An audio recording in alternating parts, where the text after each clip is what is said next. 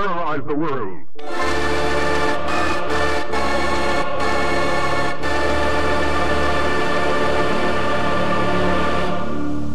You're listening to the podcast on the Black Lagoon.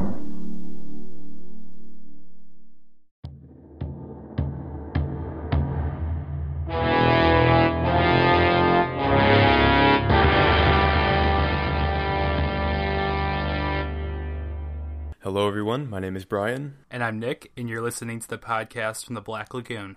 Nick, what are we talking about today? Today, we're going to be talking about Friday the 13th, Part 3, in 3D. Ooh. Oh man, the tagline is a new dimension in terror, which I absolutely love. If you're wondering what that looks like, think of a child in the street with a bat that just kind of hovers in the camera a bit too long. A Shakespearean doomsayer holding an eyeball to the camera, a yo-yo, a bouncing joint up and down. Oh yeah, that's right.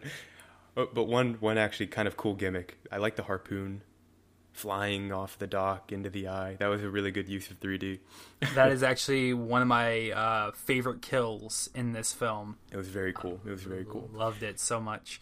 So, before we start this episode off, ladies and gentlemen, this whole premise of covering Friday the 13th as a franchise as a whole is to get Brian, a newbie to this series, and me, somebody who adores these movies so much, is for me to explain why these films are so good, why they're so beloved by many. And you can find my stubborn argument against why why Nick needs to explain this to me in I think the first episode we did on Friday the 13th.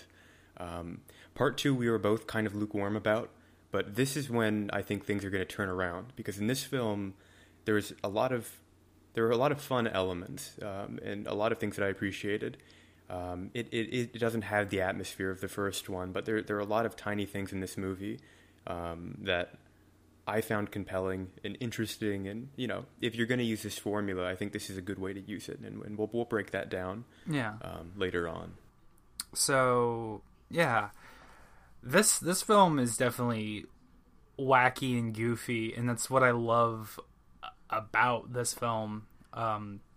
It's definitely one of my top 3 favorites out of this franchise, because Part 3 is just so amazing.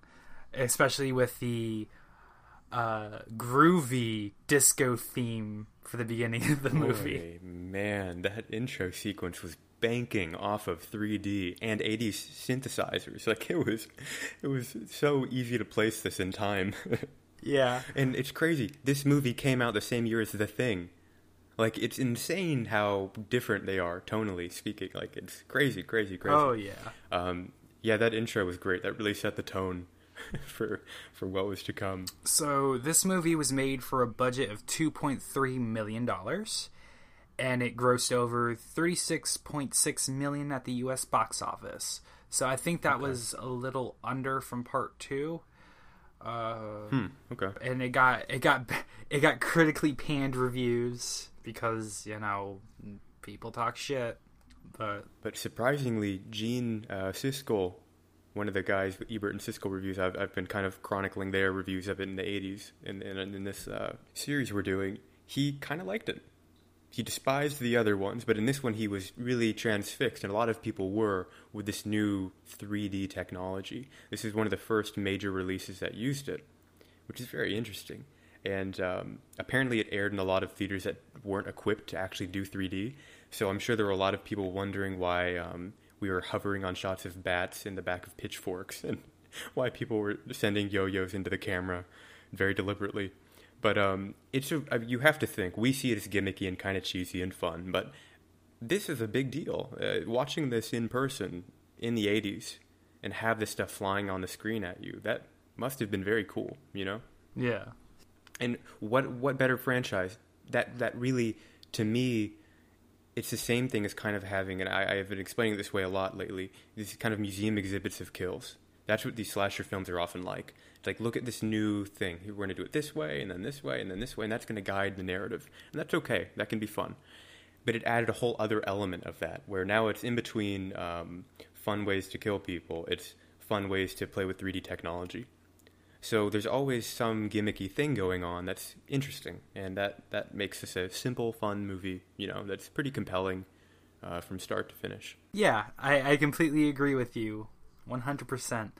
So one of the reasons why this is one of my favorite films in the franchise is this is where Jason Voorhees dons his hockey mask for the very first time, and it's actually molded from a 1950s Detroit Red Wings hockey mask, for any of you hockey lovers out there, or so yeah, that's some interesting tidbits about the mask and everything. And yeah, we definitely get a different feel, different kind of atmosphere in this film compared to the first two. It's very bright. A lot of it took place during the daytime. That's new. It used to be rainy and dark and frightening in old dark homes, and this is very bright and sunny, and a lot of it took place in a barn. A strange amount of the movie had its runtime inside of a barn. It was playful, goofy. Yeah. There was a strange biker gang that seemed pulled out of a comic book. That was interesting. It did have a very goofy atmosphere. It really did. Yeah. Fox, Ali, and Loco. Okay, those are the names. Those are the three biker gangs. Yeah. It's very wacky. It's very goofy. It's fun. I love this film. Again and again and again. I'll keep saying that over and over. I'm sorry if I talk your ear off, everybody. But one of the things I don't like about this film, and it's the reason it's caused by part 2, is when they kill off Crazy Ralph.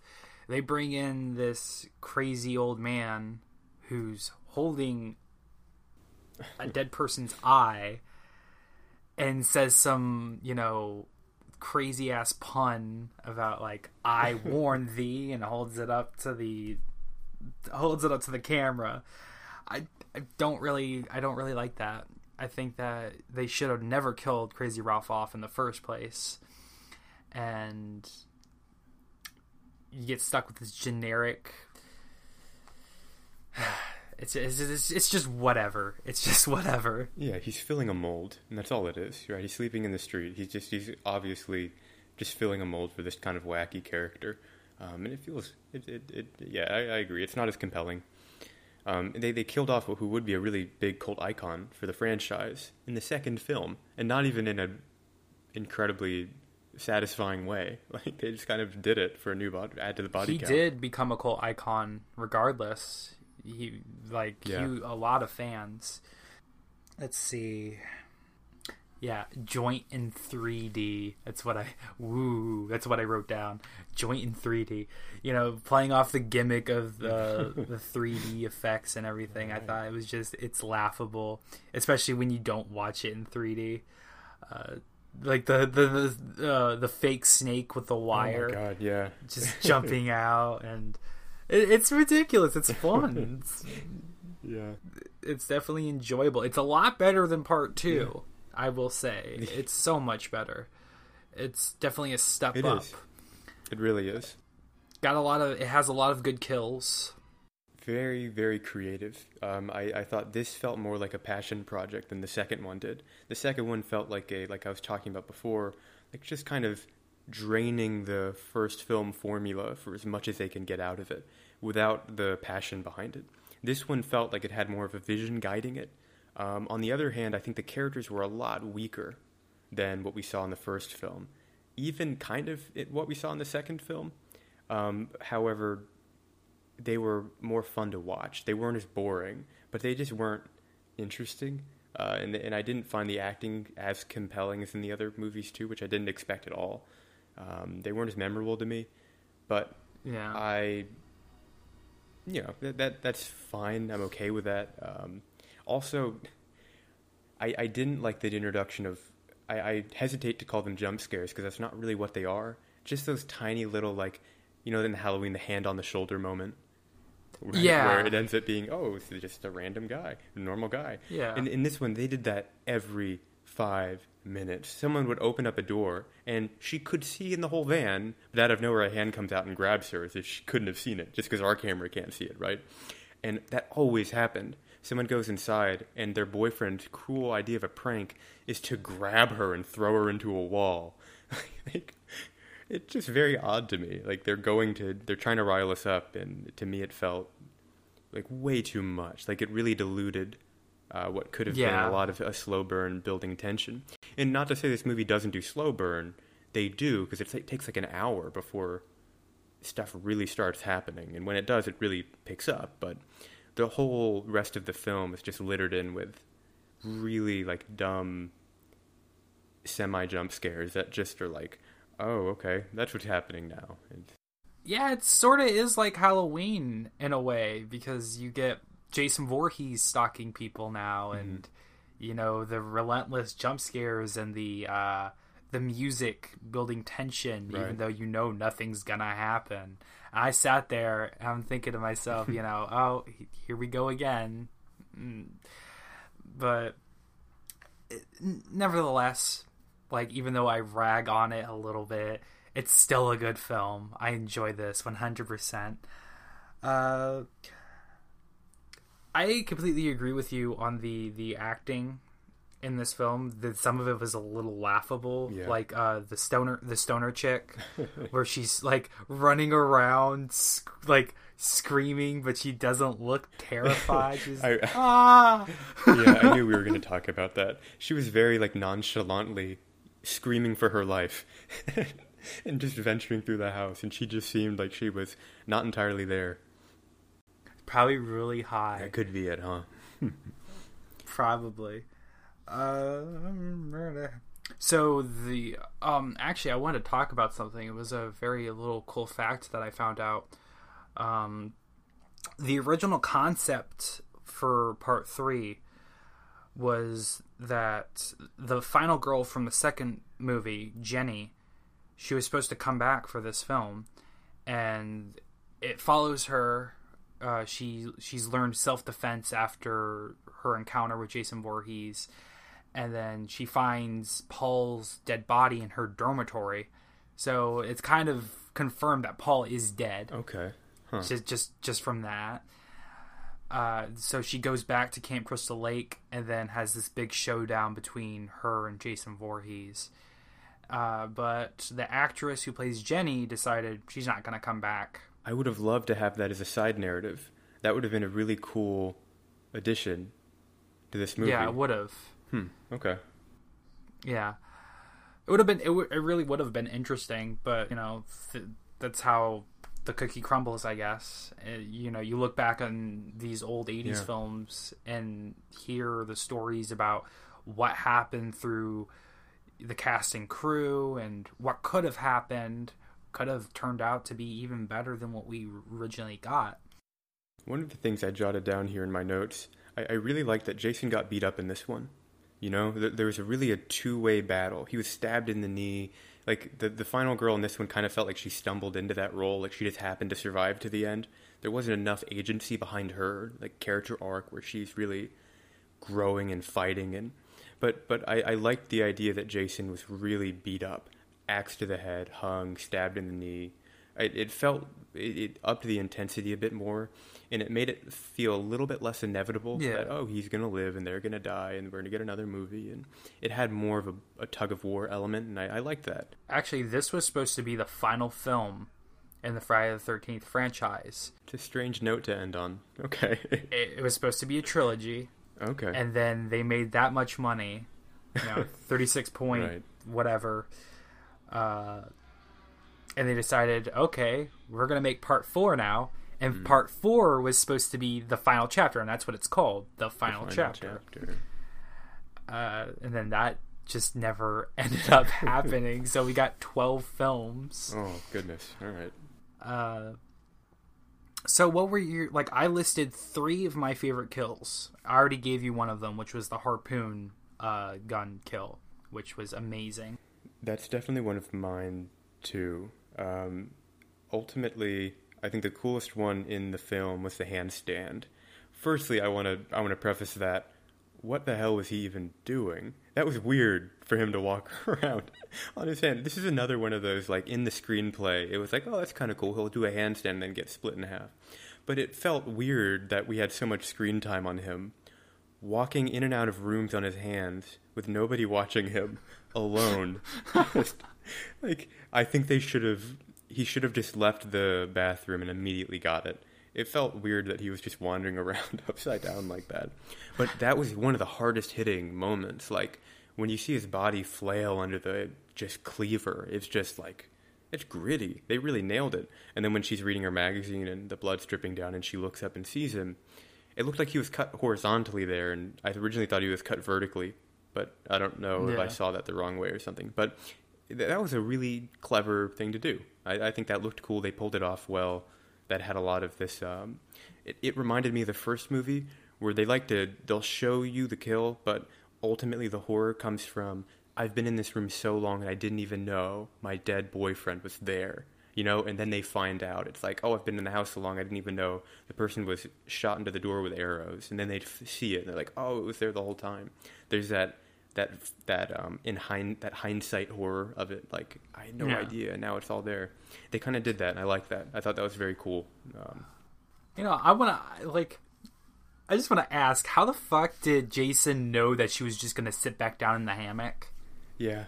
And where did all the blood go? Was it not on the floor? Did he clean it up?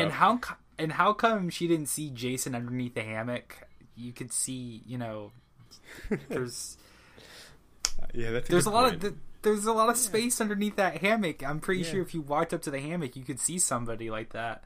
But, you know, she's reading Fangoria magazine, which is a very popular horror cult magazine that was started in 1979. It was very popular between the early 80s and late 90s. Okay, and did they cover like a lot of like cult horror topics and things like that?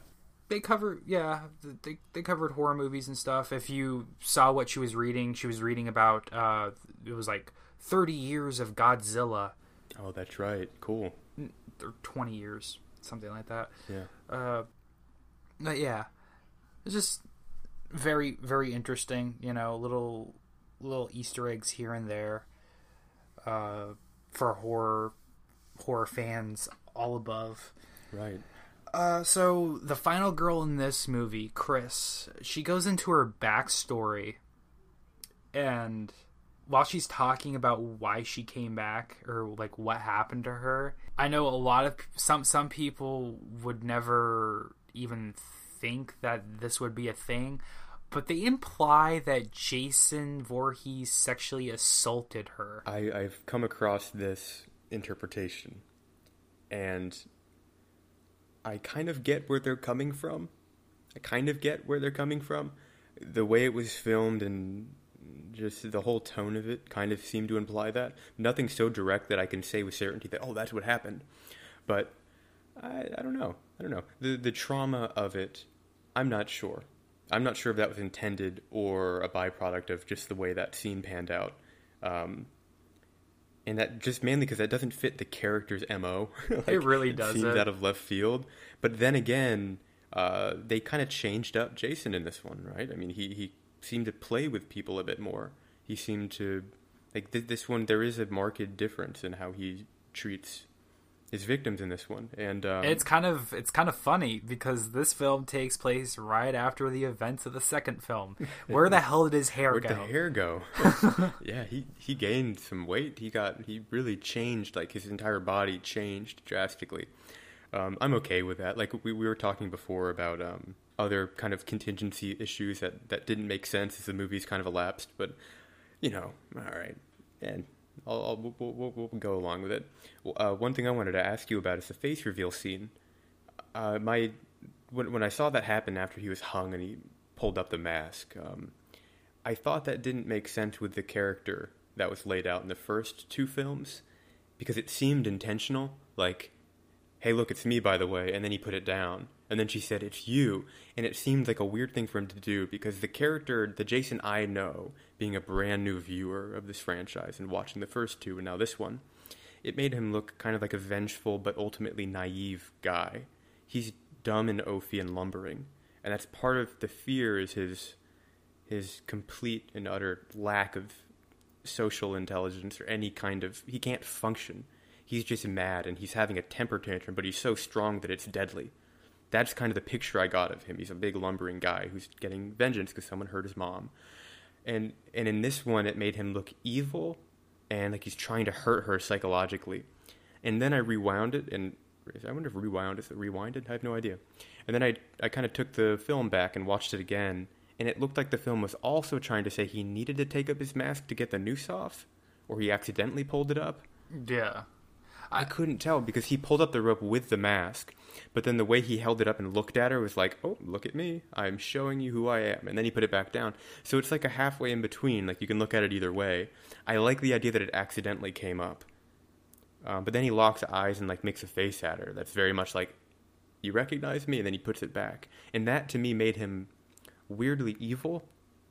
And that's not the picture I've got. He's more of a, in my book, naive child who's so big that he really causes havoc. But ultimately, he's just lumbering around, and he's angry and vengeful, but he doesn't understand how the world works. Like, that's the scary killer that I see him as. Yeah. But what did you get out of that? What are your thoughts on all that? I agree with you. To me, he's also a big lumbering man-child. You know, he can't function in society. He is an animal. This is his territory. You come anywhere near my territory, you're fucking dead. And I think he was just trying to get the rope off of his neck, and the mask just, he had to take the mask off first and everything to get the rope off his neck, which that hanging scene is so amazing, especially with the, as soon as he falls out of the, as soon as Chris pushes Jason out of the barn and he drops and you hear him sort of moan in pain, not moan, but gasp in pain. I thought that detail is just so amazing. I like that because that adds to this idea that he gets beat up in this movie, It's like he's this tank and he's just picking up injuries left and right. I like that idea. It reminded me of, we talked about this in the Halloween 2018 episode too, where I really liked the idea that Michael Myers is collecting scars. And if we can go along any new movies that way, that'd be cool. He's just getting beat up, and it makes it scarier because he's just like this unstoppable force who feels pain and is hurt and can be stabbed and harmed and burned, but keeps going. It added such an intensity to this movie that didn't have to be there. It could have been like the second one, which to me was void of suspense for most of it, where he's just like stabbing people, and it's just not really, I didn't feel impending doom. But in this one, it really had that back and forth, a bit more of a fight for survival, and I like that. That was very cool. Yeah. At one point, let's see if you have any new points to bring up. At one point, I want to talk about the ending. Do you have any big points you need to bring up before that, or anything like that? I just wanted to tell you about my experience while watching this movie. Yeah, I actually jumped last night from watching this film when Chris is running away from Jason and the body, Loco's body, falls out of the tree. Oh, okay, yeah. I don't know why, but I wasn't fucking expecting it. Even though I've seen this film so many times, I immediately jumped out of my bed. It scared the crap out of me. So yeah, kudos. Cool. It's aged pretty cool. so well. Mm-hmm. So yeah, I really do want to talk about this ending though. I thought, this is so refreshing to the Friday the 13th franchise as a whole. You don't really get these kinds of endings because this ending is so grounded in reality. It's very refreshing. I feel like in a lot of horror movies, we don't really get that kind of aftermath with main characters or anything like that. We always get like a happy ending. We sort of got that in part 2 with the final girl. she was sort of trying to like distance herself from people like her family, like, I'm fine, I'll call you tomorrow, yada yada yada.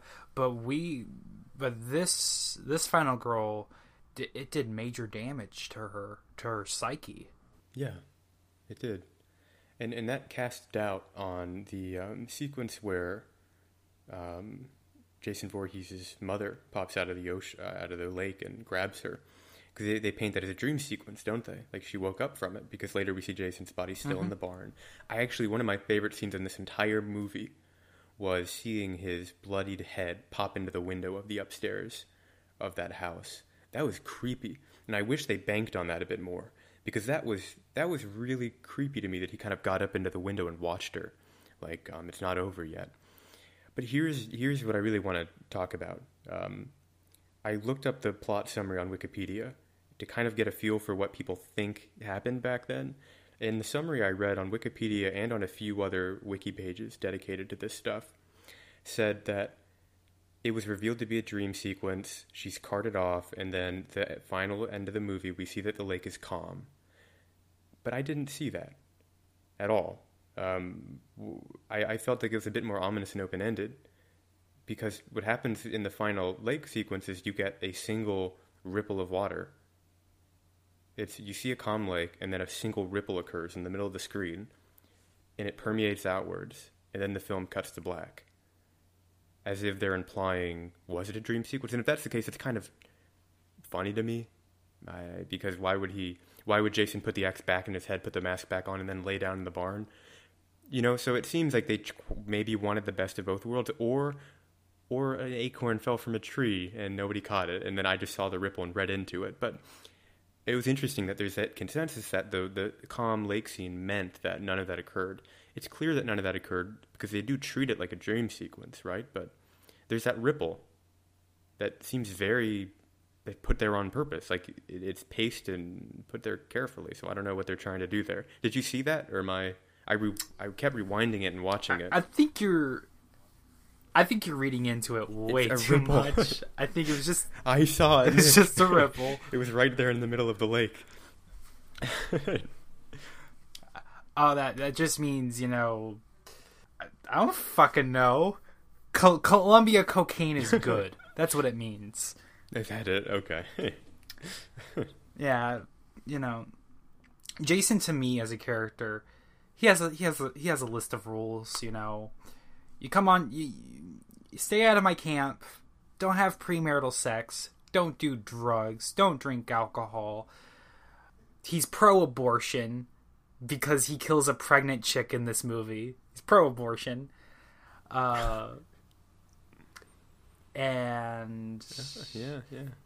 He doesn't hurt animals, so he's pro-animal. Anti-animal abuser. Yeah, that's about it. That's all I can think of. Yeah, loves his mother. He's a mama's boy. Loves his mother. That is very true. He is that. Mama's boy. That's a good description of him. Yeah, looking back at this film, we've watched 3. This is now my second favorite one. The first one was my favorite so far, and I had my gripes with it, but as we watch the sequels, I'm liking the first one more and more. I saw the second one and thought, this isn't really for me. The third one now is my second favorite. Granted, second place out of 3 movies isn't a big thing, but I like this a lot. I thought it was very fun, and it had a lot of weak points, but they were made up for because there's a goofy atmosphere that it was kind of staying loyal to, and that's fine. That's okay. This can be a fun franchise, right? You've taught me that, and I agree with that.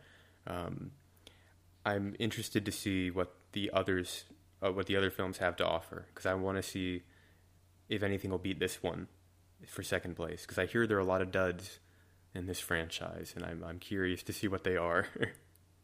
Yeah, we're gearing closer to them. Okay, I'll tell you that. Right. But definitely, I can't wait to show you more of these films. Yeah. I can't wait to hear your opinions about them, what you took from them as a whole, and I hope I'm making you a fan into this world of Jason Voorhees, Camp Crystal Lake, Camp Blood. It's a moniker, Camp Blood. But yeah, I really enjoyed this film, and even though I feel like part 2, our episode on part 2 was kind of lackluster because we didn't really have anything to talk about.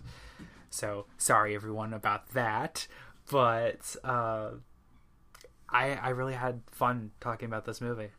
Definitely, 100%. Yeah, there's a lot more content here, a lot of stuff that we could really break down, and I like that. From the gimmicky 3D effects and just using it, just going for it. We're going to do 3D. We're going all the way. Yo-yos, harpoon guns, fucking baseball bats, marijuana cigarettes. Oh, I sound old. Marijuana cigarettes. Eyeballs, eyeball puns. Well, actually, I have one more question for you. What did you think about Shelley as a character? I was thinking hard about that. At the beginning, I thought I didn't really understand why he was in this. But I tried to picture the movie without him. Just a somewhat vanilla cast with a strange biker gang. And the movie looked very different to me. So I don't necessarily like him as a character that much. I felt like he was kind of a weak point and wasn't very well written. I liked his acting, and frankly, he really fit well in with the atmosphere of the movie. But if he wasn't there, this movie would not have been as interesting to me. That doesn't mean I liked him that much, but the movie would have felt a bit more dead without his character bringing that kind of goofy aimlessness to it. I still think this is fiction. You can do whatever you want. You can write however you want. I think stronger writing could have made this more compelling without that character.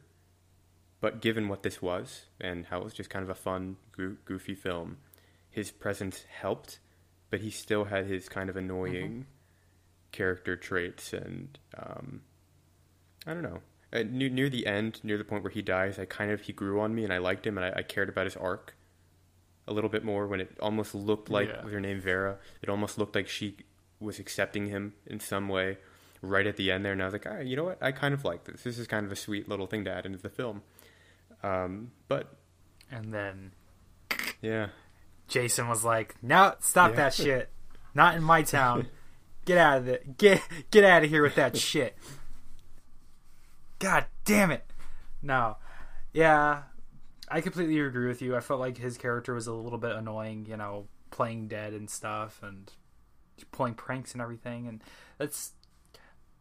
I agree with you. I think that without this character, the movie would feel completely different. I don't know how it would be 100%, but it's definitely a nice addition to the movie.